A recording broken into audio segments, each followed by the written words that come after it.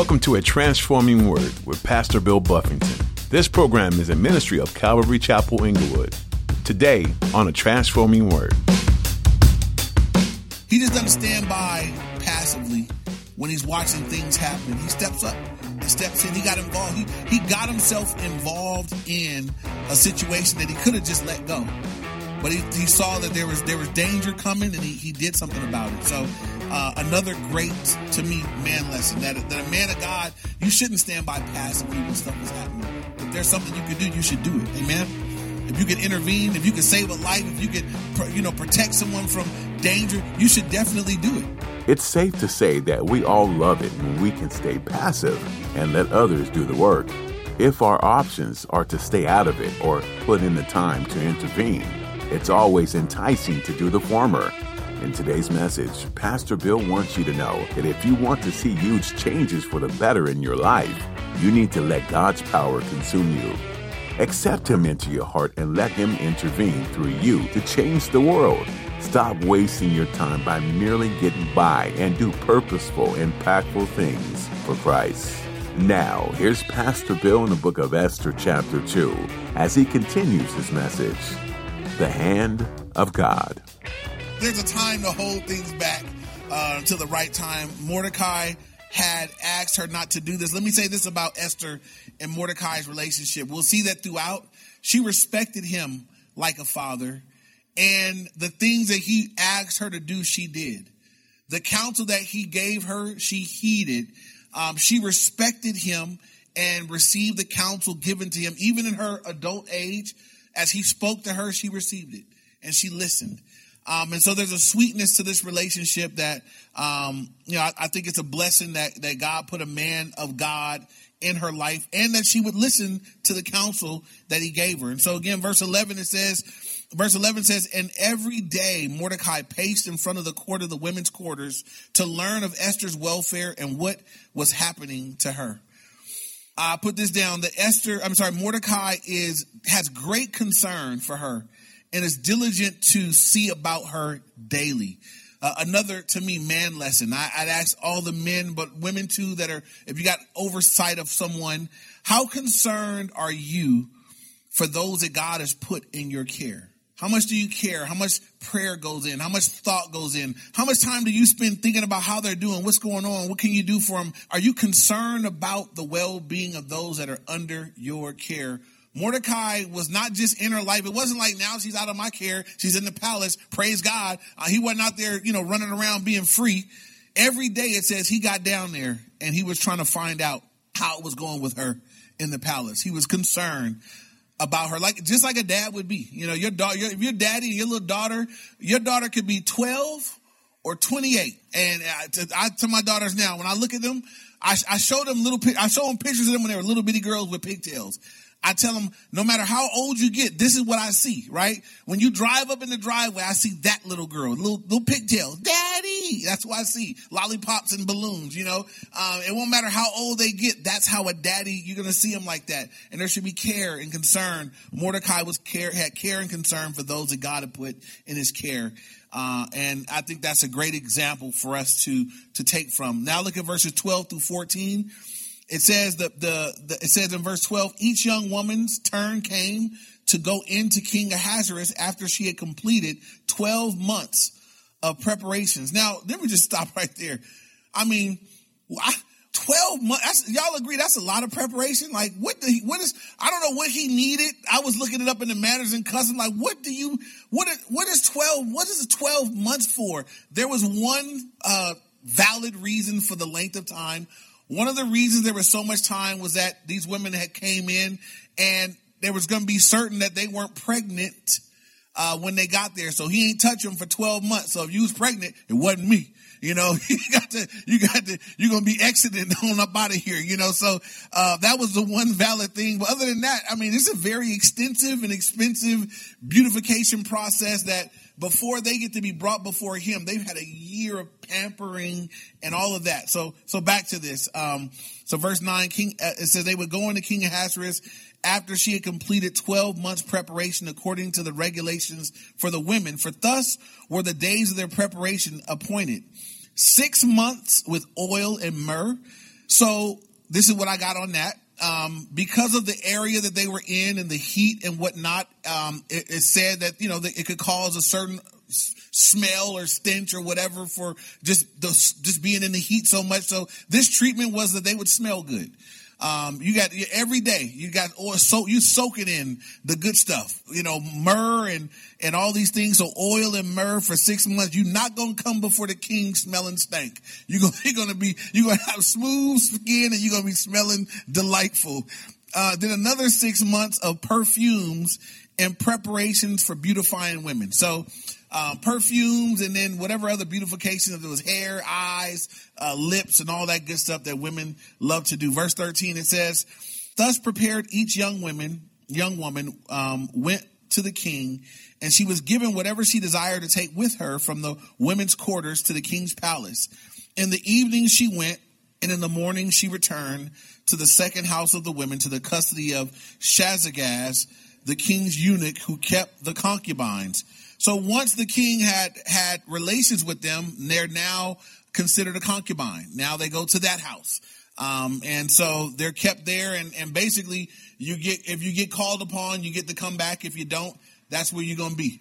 So not a real, I don't think it's what a lot of women are hoping for, so, but they would go into, his care, the care of the concubines. And then it says she would not go into the king again unless the king delighted in her and called for her by name. So, again, the beauty preparations for a year. These women may get one evening with the king. If they were chosen from out of the 400 women to be the queen, then that person would be his ongoing companion. I put in parentheses until she upset him, because Vashti had been the queen. And so it's not like, you would only be in that position as long as he delighted in you. So it could change pretty quickly. It had just changed for Vashti pretty quickly. And so, for the 399 women, right, the other women that were chosen, they were just stuck as, people that would be in the harem, and they would continue as a wife or as a concubine to the king. They would rarely, if ever, see him. And so from that point on, they were not free to marry another man. They were essentially living there with the king. And if he died, they would be a perpetual widow. So even in the king's death, it wasn't like they're like, okay, you're free, go, yay, start all over again. No, you're the king's widow. And y'all stay put. The harem, whoever takes over next may want to check it out, or I just think that's a pretty, as the TV shows and the movies of this, they make it sound like wow, like the movie One Night with the King, and it's like, wow, you could get one night with the king, but I mean, when you think about it, right, I don't know how special it is when you realize he had one night with her. And he had a night with her, and then he had a night with Susan, and she never came back. And then he had a night with Jennifer and Jessica and Rebecca, and now I get to go. I don't know how special that is, but that's what was going on. So it's quite a bit less romantic than I think a lot of the movies have made it. So I just want to be fair and put that out there. I don't know that this was Esther's dream as a child. I don't know if she had dreamed about maybe being the one, but this was God's providence in her life as well. And I'll just say this, right? Because I think this is really important. We'll agree by the time we get to the end of the book of Esther that God's plan for Esther I'm thinking, why would he have her be the wife of a pagan king? But there's purpose in this. There's something God is doing greater in all of this. And I believe that marriages should have purpose. You should be able to look at your marriage and say, man, God's doing something in this relationship. There's purpose on our marriage. We have some rules in place as New Testament saints that had not yet been spoken back then, right? So let me say this, because maybe some young woman is saying, I know a guy that's not saved and he's really wealthy. He's pagan, but I'm going to be his Esther. Yeah. No. You have some very clear instruction in the New Testament where we come from. New Testament saints, we are where God says, do not be unequally yoked together with the non-believer. And so I don't know how to reconcile the fact that in the Old Testament, there were times where there were pagan marriages. God had Hosea go marry that harlot. What? Her? I don't Figueroa, go marry her. Go make her your wife. That's what God did to him. That's nobody wants that for a wife, but that's what God did to Hosea. This is a unique situation. I want to be clear that you don't look at this and say that I can do that too. This definitely happened, but God's given us very clear instruction as New Testament saints. So we walk in obedience to the clear instruction. We don't mimic the stories that we're reading. Amen. I just want to be clear because some people read a story and they try to make that the new doctrine. Yeah, you can because Esther. No. We have clear instruction where God says you cannot. So don't show up here with no pagan talking about, I'm going to be like Esther, Pastor Bill. I will not do the wedding. I will send you on down the road. So moving on now. Look at verses 15 through 18. It says, now when the turn came for Esther, the daughter of Abihail, the uncle of Mordecai, who had taken her as his daughter to go into the king, she requested nothing but what Haggai, the king's eunuch, the custodian of the women, advised. So something else we learn about Esther is that she was humble and there was a wisdom, right? She could have took whatever she wanted, but she asked Haggai, right? Hey, what do you think I should take? And it says that she only did what he suggested. This is a woman who's not, there seems to be a humility and a submissiveness to that. She only does what Haggai advised her. Then it says, and Esther obtained favor in the sight of all who saw her. So initially she obtained favor with Haggai. Amen. Now it says she obtained favor with all who saw her. So I'm believing that she must have been extraordinarily something beautiful about her where everyone that saw her was just like, wow, favor, or, this is just God's favor upon her life. God just causing everyone to see her, to favor her. Because this is what I think. It has to be God involved because most times, right, if you're in a scenario where other women are competing for that place and you're exceptionally beautiful, they're not going to favor you. What are the other women going to do? Ladies, say it. Y'all know what they do. I know y'all don't do it here at Calvary Chapel Inglewood, but y'all know what the other women do, right? They hate them, right? Can't stand them. She thinks she pretty. You think she pretty, because she is or whatever. So, but for everyone, it says everyone who saw her, have favor upon her. That's just the Lord. Verse 16, it says, so Esther was taken to King Ahasuerus into the royal palace in the 10th month, which is in the month of Tebeth, in the 7th year of his reign. And so again, this is how we know that there's that first verse of the chapter where it says after these things, it's a 4-year gap between chapter 1 and where we end up right here. So there's been quite a length of time where he hasn't had a wife and all these things have transpired. Then verse 17 says the king loved Esther more than all the other women, and she obtained grace and favor in his sight more than all the virgins. So he set the royal crown upon her head and made her queen instead of Vashti. And so if you look up that word loved here, it's like, what is it? What kind of love was it? He loved her more than all the other women. And it means a few ways it can be looked at: to be fond of, to have affection for, and it can mean sexually or otherwise. But in essence, we're thinking here that it's not sexual, that he also favored her, and that it says that he loved her once she came before him. That was it. He said, I want to be with her. I want her to be the queen above everybody else. And so, she was selected to be the queen. Now, here again, we're never told if she wanted this, right? We're never told that we don't know if Esther was like, yay, or if she was scared, or if we don't know. Right? She's a young lady. She's a virgin. We don't know. We don't really get any of her side of this. And so I'm careful not to romanticize this because I don't know the other side of it. I do know that, I'll just back up and say, but we see the providence of God. God has placed her in this position. He has allowed her to be in this set of circumstances. God's going to use it for his ultimate glory. But we don't know anything about how she felt, what was going on here, but she gets chosen. And so, the king sets the royal crown upon her head, and he made her queen instead of Vashti. Verse 18 says, then the king made a great feast And he called it the Feast of Esther for all his officials and servants. And he proclaimed a holiday in the provinces and gave gifts according to the generosity of a king. And so there was great celebration that he now had a queen. It was, Esther, and she was beautiful. I bet Vashti was beautiful because he wanted to bring her in and show off her beauty. But now he's got another beauty. And this part, we're in that part here. Now we have one last section about Mordecai in chapter 2. Then I'll wrap everything up for us. So I guess a few things, right? In Esther's life up until this point, all these things that really just have happened in her life that seem to be just a heavy life already, right? She was as a child, she was with the Jewish exiles. Her parents are both dead. She was raised by her cousin in a foreign land that was often hostile to Jewish people. She was taken by compulsion into the king's harem.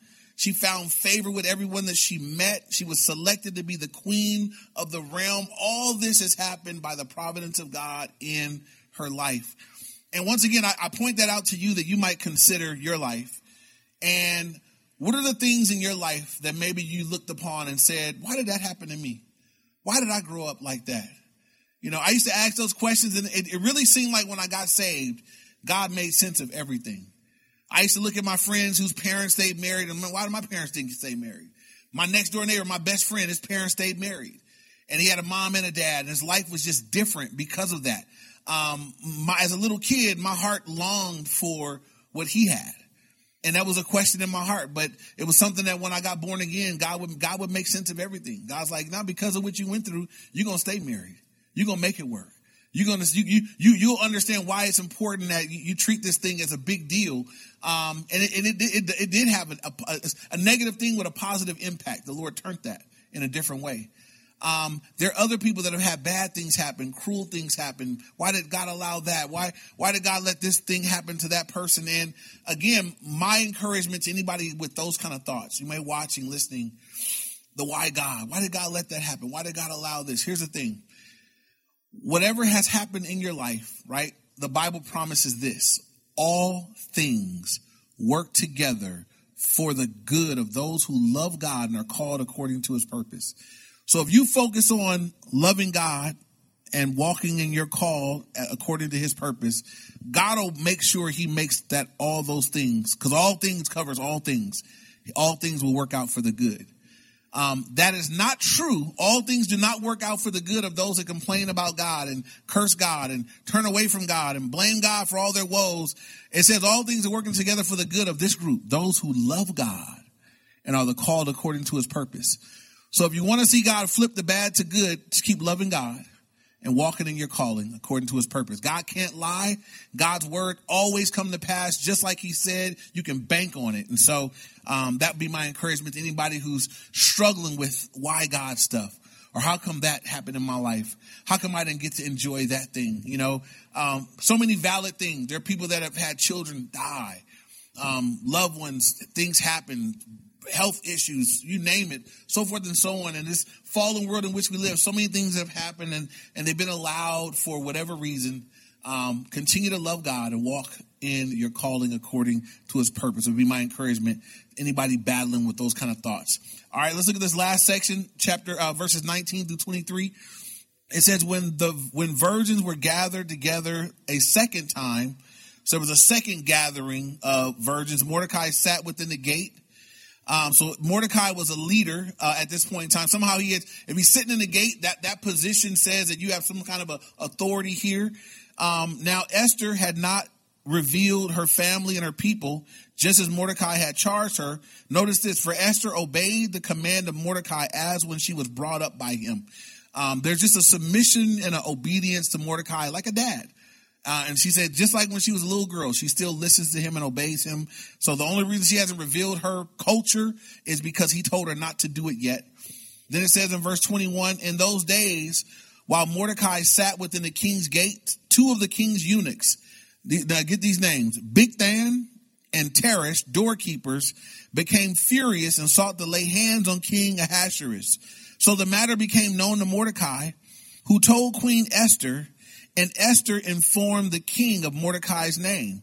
And when an inquiry was made into the matter, it was confirmed, and both were hanged on a gallows, and it was written in the book of the Chronicles in the presence of the king. Now, this story may not seem significant, but it'll be very significant later in the story. So Mordecai is hanging out of the gates. He overhears a plot from these two men to kill the king. And so, again, Mordecai, just to me, he's a stand-up guy.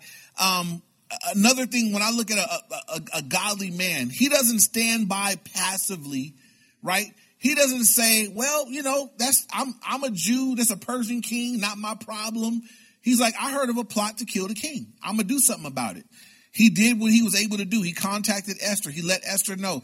Esther made the issue known to the king. Let the king know that the insight came from Mordecai. And when they inquired about it, they found it was true. They thwarted the plot. Those two men got hung on a gallows. The king's life was saved because of Mordecai in that moment. Now, he doesn't receive any kind of reward now for it, but later on in the book, the Bible says that we reap what we sow. Amen. And later on in the book, he's going to reap what he has sown here. It doesn't happen right away, but when it counts, when it's necessary, when it's needed, again, in God's providential time, the king is going to remember this moment and how Mordecai had spared his life. And it's going to be just at the right time, God is going to remember this thing. And so another man lesson for me of Mordecai, he just doesn't stand by passively when he's watching things happen. He steps up and steps in. He got involved. He got himself involved in a situation that he could have just let go. But he saw that there was danger coming, and he did something about it. So another great, to me, man lesson, that a man of God, you shouldn't stand by passively when stuff is happening. If there's something you could do, you should do it. Amen. If you could intervene, if you could save a life, if you could, protect someone from danger, you should definitely do it if you could. So as we end this chapter, so much has happened that we see just God's providence in preserving Esther through exile, and bringing her into the care of Mordecai, and causing her to be beautiful in form and in appearance, and giving her favor with the chief of with the captain of the eunuchs, Haggai, giving her favor with all that would see her, ultimately giving her favor with the king, that she would be selected. This is what God has done, right?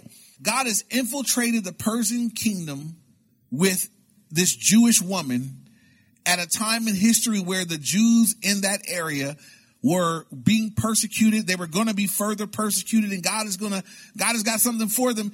Here's the amazing thing here, right? I told you guys when we looked at this in chapter 1. These are the Jews that are here in Persia, are the Jews that decided not to go home. These aren't even the Jews that you're saying like that went back home and with Ezra and were rebuilding with Nehemiah. These aren't them. These are the Jews that said, we like it over here in Pagan Town. We dig it over here. They got nice stuff. We prefer to stay over here than to go back into where so we're not worshiping Jehovah. There's nowhere for us to worship properly over here. We're not concerned about getting back to right worship. We like it right where we are at. That's that group of Jews. And God is doing all this to preserve them. This is what that tells me, right? That God loves his people, and God is faithful to his people even when they are not faithful to him. Amen. Where I'm watching God be faithful to this group that they're not faithful to him, but he is remarkably faithful to them despite their seemingly, just don't seem to have, they don't seem to have a heart for him, but it doesn't affect the fact that he has a super big heart for them.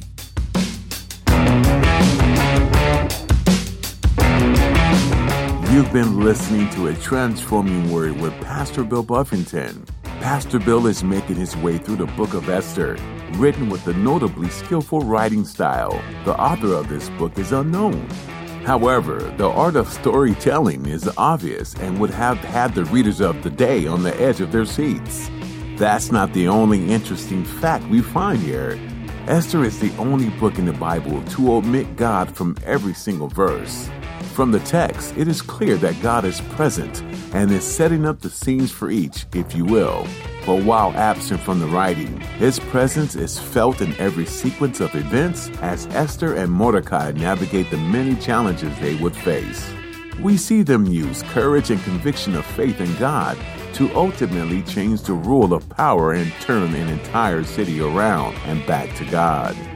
How are you using the power of your faith in God to influence those closest to you? If you're looking for a community where you'll be supported and loved, then come see us at Calvary Chapel Inglewood in Inglewood, California. We'll worship and learn together. You can find us online at calvaryinglewood.org. Once again, that's calvaryinglewood.org. There, you'll find everything you need to know and a lot of bonus materials for personal study. For those of you further away, you can be our virtual guest by connecting via Facebook, Instagram, or YouTube, where we live stream our Sunday services. And with that, we've come to the end of our time together. Thanks for joining us, and be sure to come again to a transforming word.